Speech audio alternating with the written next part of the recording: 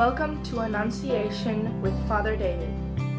Father David is the priest at Annunciation Greek Orthodox Church in Decatur, Illinois, where every week people are connected to the ancient wisdom of Orthodox Christianity. Here is Father David. Christ is risen. Truly he is risen. Good morning. Good morning.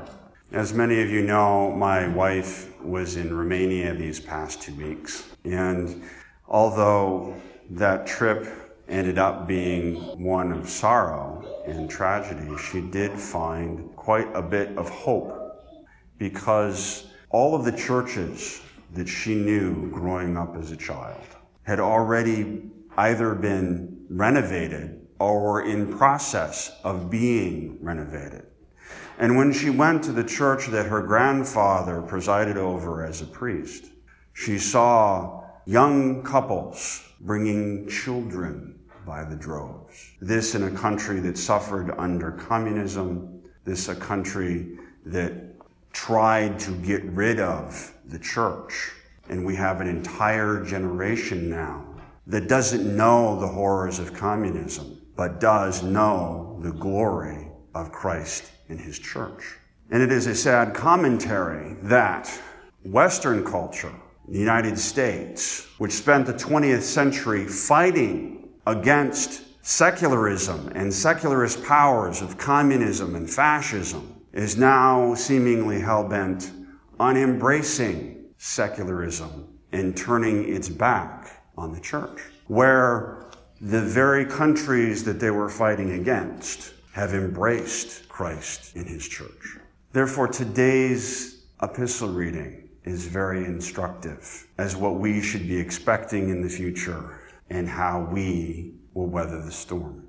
In today's epistle reading, we see a young woman who is possessed of a spirit of divination, following Paul and his companions around, declaring that these men are the servants of the Most High God who proclaim to you the way of salvation. She speaks the truth. But despite the fact that she speaks the truth, her owners don't care. They are interested only in profit and power. And so when Paul gets irritated and sends the spirit out of her, and these men lose their source of income, they use what power they have to bring the state against Paul and his companions, and they are sent to jail. We are facing a similar situation today in the United States. It may not seem that way, but inch by inch by inch, the ability of us as Christians to openly celebrate Christ and his church is becoming harder and harder and harder. The First Amendment in our country is under assault. The state of California wants to criminalize certain speech. Here in Illinois, our state legislature has passed a law that compels people against their will and against their religious convictions to counsel women on where and how to get an abortion. Inch by inch, the people in power who have heard the gospel are not interested in the gospel. They are interested in money and power. And inch by inch, we are approaching that day when we, like those in Romania, like Deanna's grandfather, are put in jail for proclaiming the gospel of Christ. But here's the hope. Here's the truth. God sends an earthquake. What normally you and I would describe as a tragedy, what you and I would describe as tribulation, what you and I might even be tempted to call a punishment. Yet this earthquake results in the fetters and the chains of Paul and his companions being loosed. They were praying to God, giving praise to him, glorifying him, even in the midst of being tortured and imprisoned. And there was an earthquake, and it broke open the jail. And the jailer, looking upon this, despaired. As the West and the United States turns its back on God and fully embraces secularism, do not anticipate anything good coming from it. There will be tragedy after tragedy after tragedy, and unlike the earthquake, a lot of these tragedies will be man-made. People will starve. People will suffer. People will die. And people will begin to despair. And they will ask the same question that the jailer asks. What can I do to be saved? And of course, Paul and his companions tell him, believe in Jesus.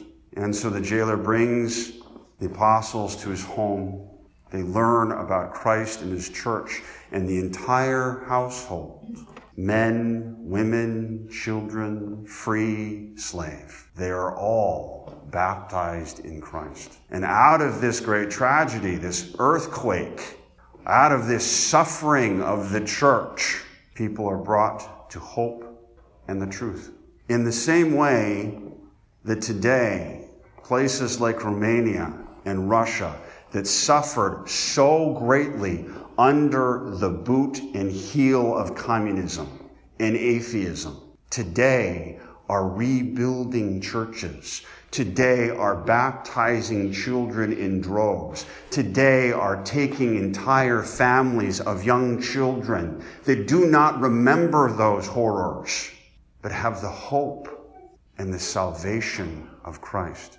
Therefore, it is imperative for us, especially as Orthodox Christians, to maintain this faith, to continue to preach the gospel in the face of the First Amendment being whittled away, in the face of secular powers trying to compel us to act against our own conscience, who will eventually seek to jail us for the speech we insist upon declaring to the world, because we will set a foundation upon which future generations, in their despair, will be able to seek out and find hope and salvation. I fear for the West, because the West does not have that foundation of Orthodox Christianity to fall back upon. Romania and Russia had hundreds of years, generations of people holding on to the faith, of doing baptisms in secret in their homes.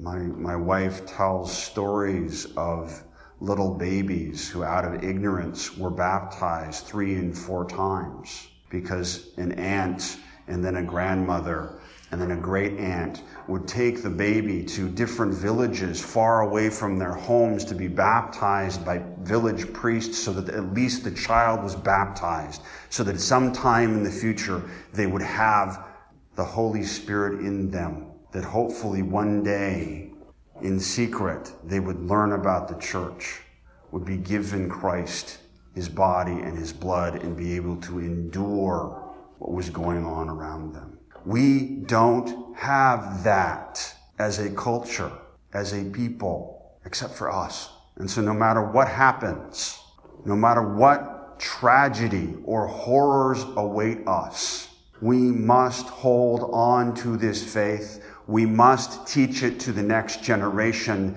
and implore them to hand it down to the generation after that, so that there is always that hope. There is always that salvation, so that one day, that instead of seeing the First Amendment whittled away, instead of seeing the powers that be try to shut us up and persecute us and criminalize what we do, churches will be rebuilt. Young families will bring their children to be baptized. An entire generation will live under the glory and beauty and the resurrection of Christ and his church.